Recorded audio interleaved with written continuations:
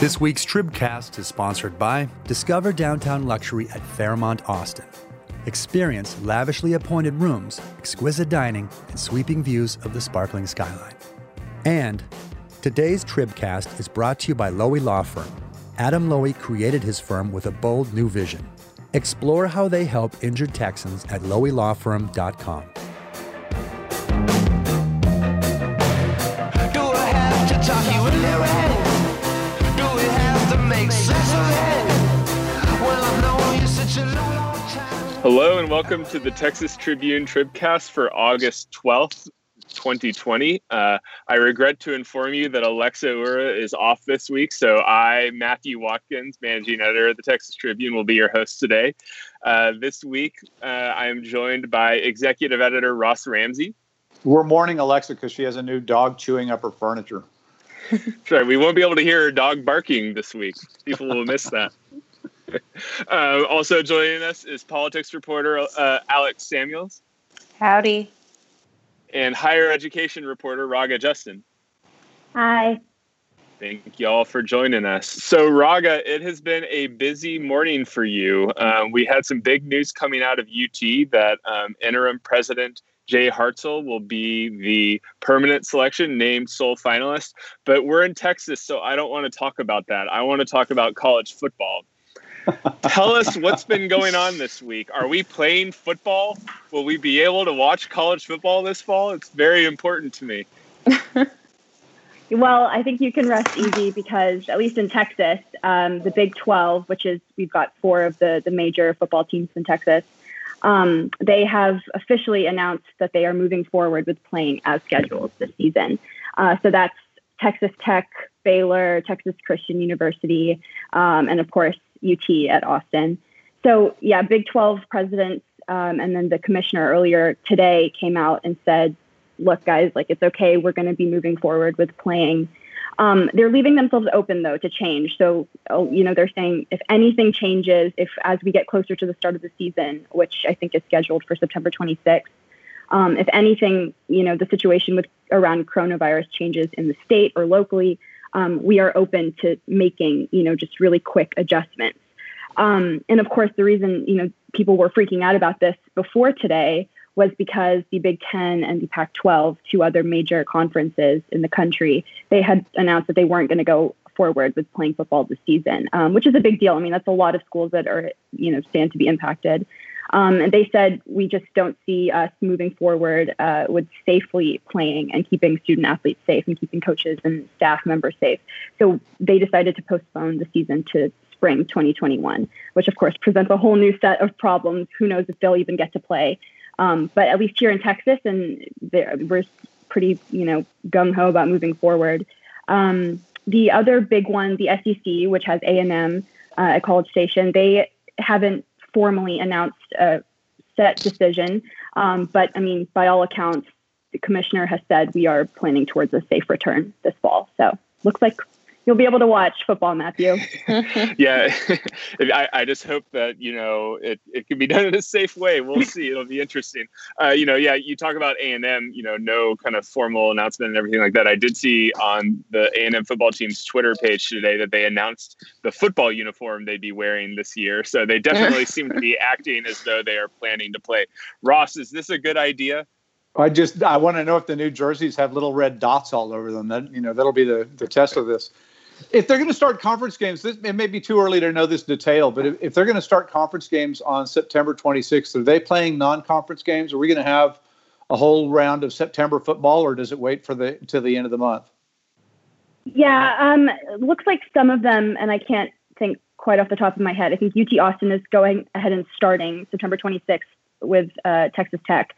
But the other three, it looks like they have that one non-conference game coming right before September 26th. So looking at playing around September 11th or one of those earlier weekends with the other schools in the state. Yeah. Yeah. It's going to be interesting. I mean, all of the experiences that we're about to have, that everybody's fretting over one way or the other, whether that's going back to school, playing football, all of these things are going to be actual experiences. We'll have seen the results when we start voting. Voting's about 2 weeks from, I think early voting starts two months from yesterday. So we're right on top of this. And as we unfurl school openings and unfurl football, if that's a good experience, voters will have one set of ideas about it. If it's a bad experience, they'll have another set.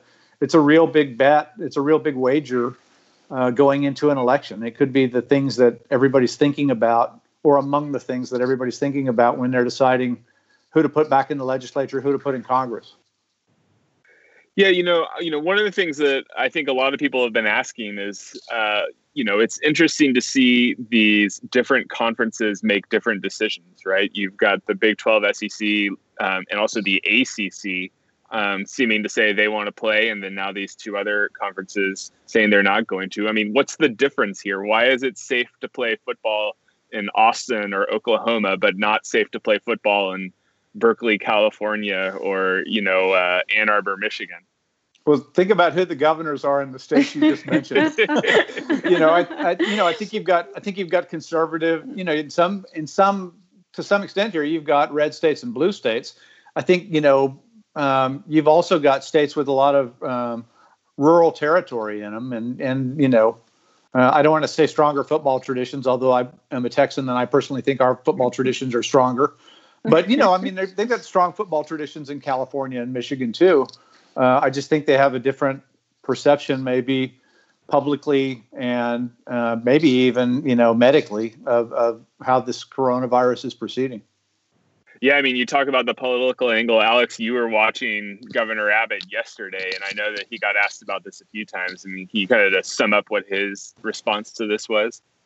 Yeah, so, I try not to tune out when they talk about sports, but, for the sake of this, I did listen. It's your job. But he basically said that several months ago, he had talked to the athletic directors at a lot of the major universities and had maintained some level of contact with them, but wasn't, still actively talking to them. Of course, before, I think Abbott had said, they were going to limit seating capacity at like 50% or 25%. But that was, of course, before we saw the numbers rise like they are now. So Abbott basically said that he supports the student athletes, but of course, their health and their safety and their careers come first. So I don't think he was actively saying, yes, we have to play, or no, we don't have to play. I think he's kind of deferring to what everyone else decides. I joke about, am I going to get to watch football? I am a big football fan, but I think it's important to note the money aspect to this. I went down the list of all the Texas A&M University system schools that play football, and I believe there are 6, if I'm not missing any. A&M, Tarleton State, Prairie View A&M, A&M Kingsville, West Texas A&M, and A&M Commerce. Tarleton State, Prairie View A&M, A&M Kingsville, West Texas A&M, and A&M Commerce have all canceled football for the fall. A&M College Station is still playing. What's the difference between those schools? I mean, it's pretty obvious. The difference is that A&M College Station makes a ton of money off of college football. And those other schools, if they make any money, it's not very much. And I would venture to guess that a lot of them actually lose money on this. I mean, why? One question I would love to kind of ask these conference leaders, these university presidents, is like, why is it safe for the big money-making players to be, programs to be playing when it's not a good idea for all these other schools? Has anyone addressed that, Raga? I mean, have you heard anyone kind of discuss that issue? Not so much. I think just from what I've been reading and seeing, I mean, Division II and Division III, like those two divisions went ahead and canceled sports across the board. So now we're just left with D1 schools, right, of which, the flagship at College Station, UT Austin, the big money makers are all included within. But the other two divisions, and this is where I get personally kind of fuzzy on this. I don't know exactly who's making the call here. But if it is a division-wide, decision, then I could see how maybe some of those other A&M campuses didn't have as much say as, A&M College Station or UT Austin. But I think the money thing is also really, really important. I mean, we did the story on this. It was a ton of money that's going back into places like College Station and like Austin, where the big flagships are and where the big D1 schools are. So I don't know if that answers your question. I Yeah. I don't know if it's entirely all in the university president's hands. I think that's a good. It puts some shade on the argument that a lot of the politicians are making. You know, you've heard the president, you've heard the governor both say, and a bunch of other people like that say, well, these kids have worked so hard and they really, really want to play. I'm sure that's probably true in Canyon and Kingsville and Commerce and all those other places, as true as it is probably in Bryan College Station. So there's that. The other thing I wonder about this is whether the players are obligated to play, whether if I'm going to school, if I'm a football player at UT or A&M or, Rice or whatever, am I obligated to play? Do I jeopardize my scholarship if I say I'd rather not take the health risk? I think that's still going to play out. That's going to be interesting.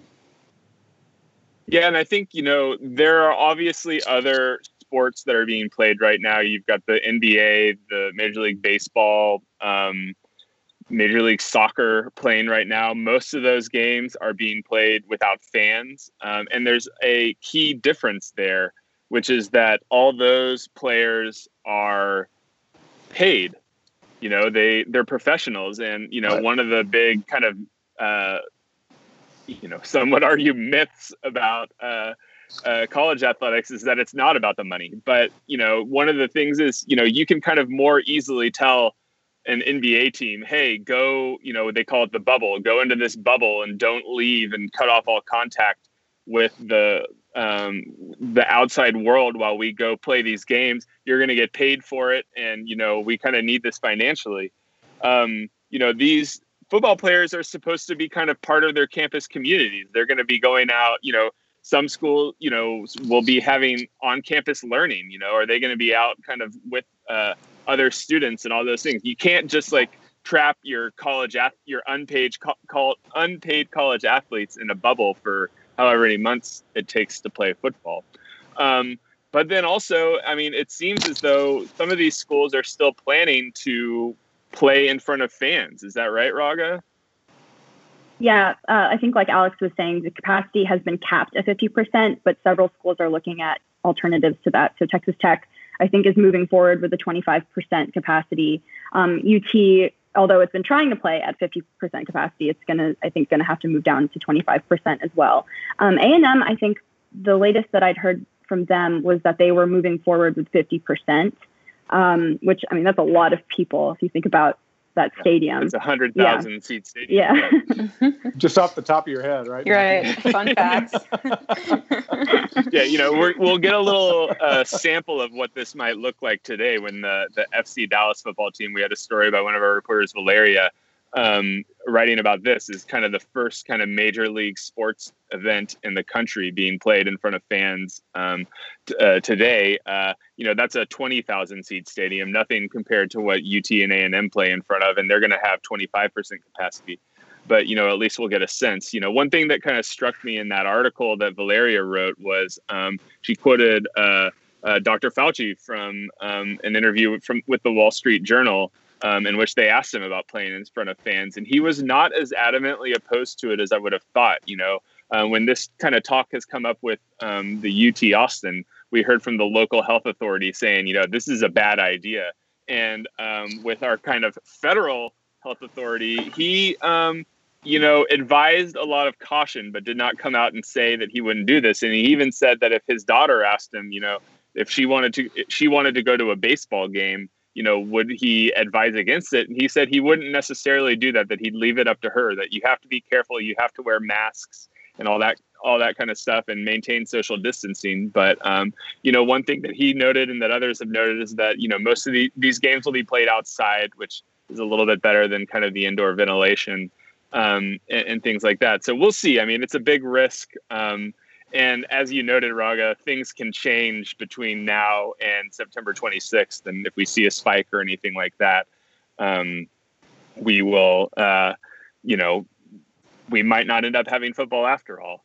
Ross, I mean, you kind of made this point earlier about the politics of this. We saw when that big kind of push from the players saying, let us play happen. We even saw the president weigh in and say, kind of let us play. And there was a little bit of chatter kind of among, the pundit class and everything like that, is how does this play politically? Are there people in places like Texas who are going to hold it against their elected officials if they don't get to watch college football this year. What do you think? I mean, does this have an impact electorally in any way? If you're looking at it right now, it's the same as, in some ways it's very similar to putting kids back in public schools. It's speculative right now. You can say, from this vantage point, I think it's a risk or it's not a risk. I think that the better track would be to get kids back in school, or I think the better track would be to keep kids out of school. But you're basically, speculating about what might happen. When we go to vote in 2 months, we will know. We won't be speculating anymore. We will see how it's gone with football, how it's gone with public schools, all of those kinds of things. It may be that, our worries are misplaced and that this all goes fine. And I think that'll be good for incumbents and good for the people who called for opening. It could, on the other hand, go the other way. The NBA has had a really good experience so far. Major League Baseball has had a really mixed bag. I'm a Cardinals fan, and there's 23 people in the Cardinals organization, players and staff, who've been tested positive for COVID and, have had to cancel a bunch of games. It depends on which experience you get. And I think, this is definitely a political play. I think it's a high stakes one. If it works, that's going to be good for the people who open the doors. If it doesn't work, they're the ones who are going to get the blame. Yeah, I mean, we always talk about in elections the October surprise, right? And this is right.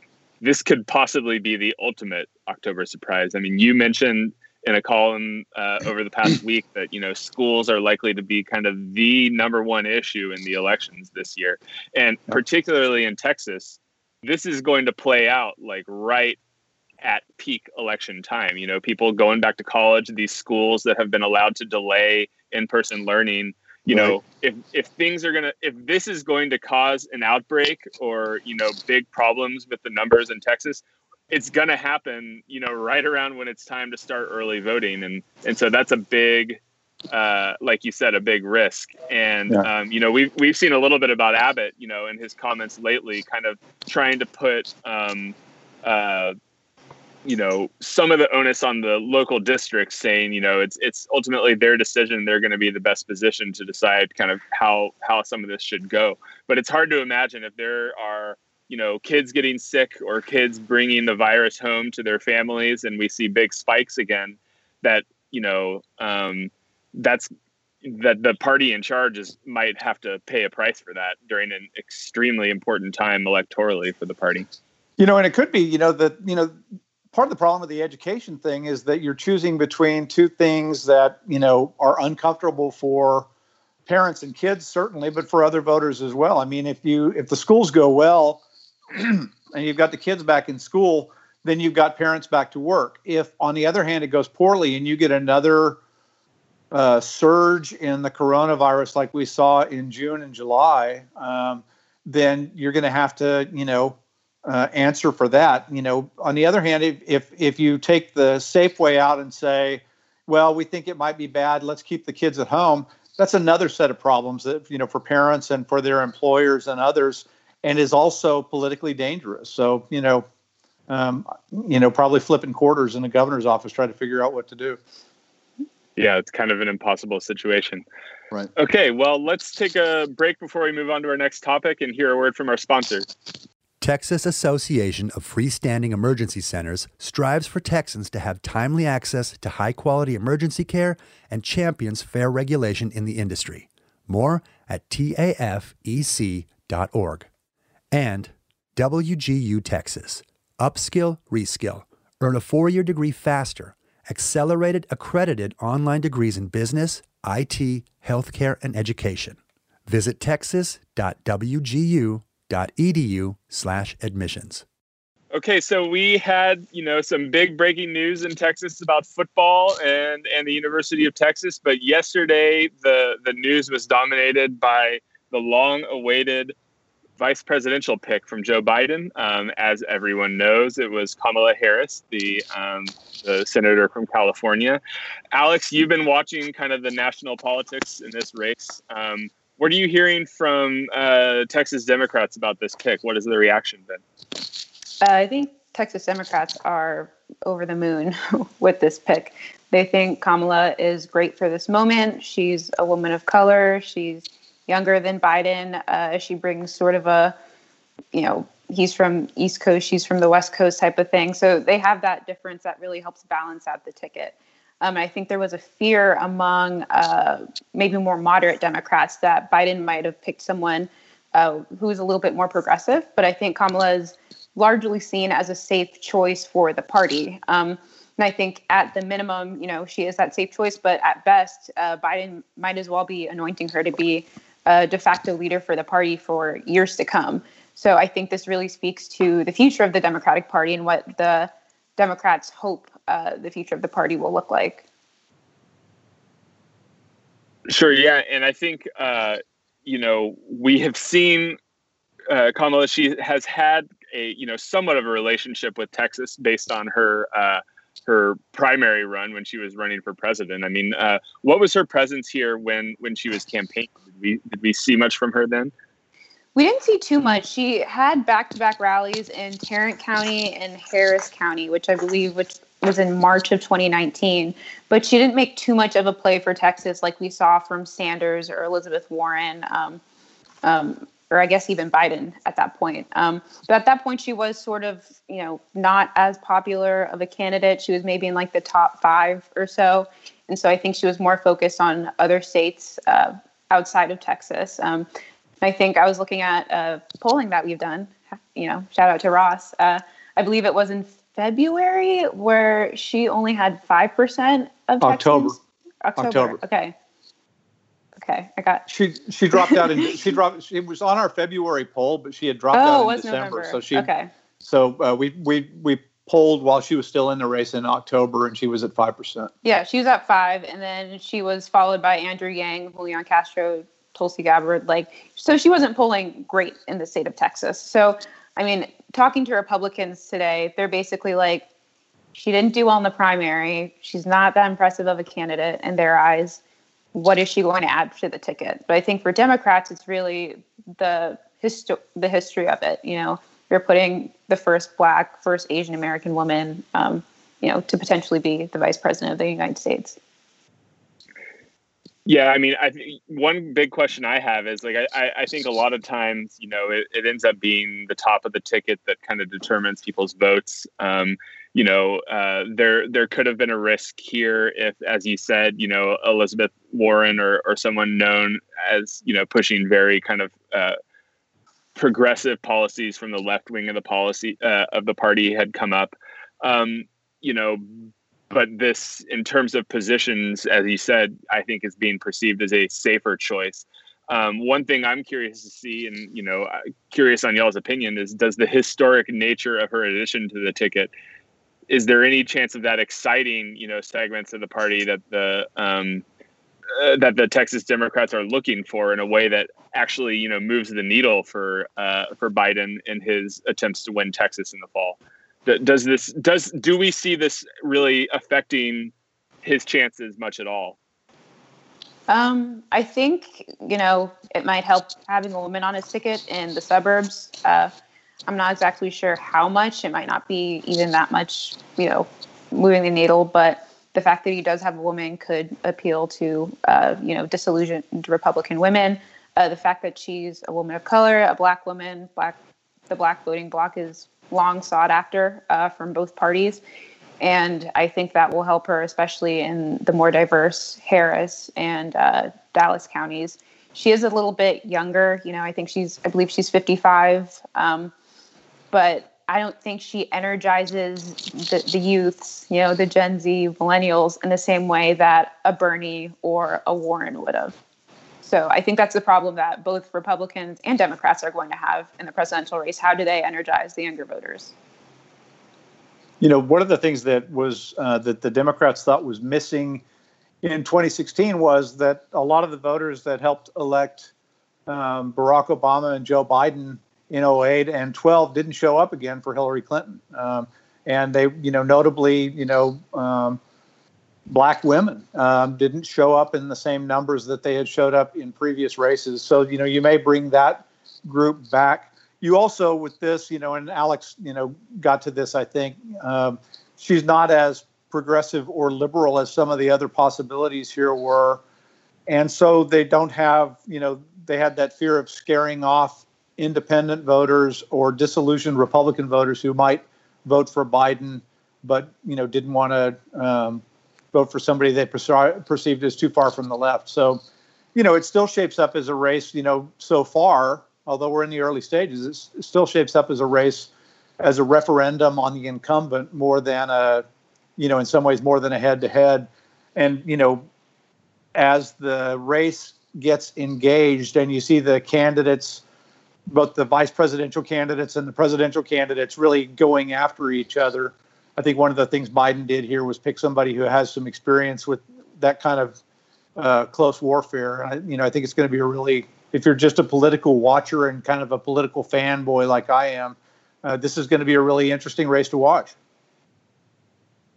Sure. Yeah. We've seen kind of in the reaction among the Republicans is that, she doesn't necessarily represent that Bernie Warren wing of the party, but that didn't really stop the GOP from trying to pin that on her. I mean, it seemed like, Alex, the big reaction we were hearing from GOP, I remember seeing something from Governor Perry soon after this, former Governor Perry, that, this is an extreme ticket and stuff like that. I mean, I guess the question is, will that work? Yeah, I mean, that's really the line that Republicans are pushing, especially the fact that she's from California. It's like, oh, we don't want those California policies in Texas and whatnot. But I mean, the fact of the matter is when you compare her to some of the other, contenders like a Warren, she is more left of center than those other candidates. All right. Well, we will see. I'm sure we'll be talking about this for the weeks to come as we watch this play out. Okay. Well, that wraps up the Tribcast for us. And as I pull up our list of sponsors to thank you to Ross and Alex and Raga for joining us today. And thank you to the Fairmont Austin and the Lowy Law Firm, the Texas Association of Freestanding Emergency Centers, and WGU Texas. Alexa will be back to save me next week. Thanks, everyone, and see you then.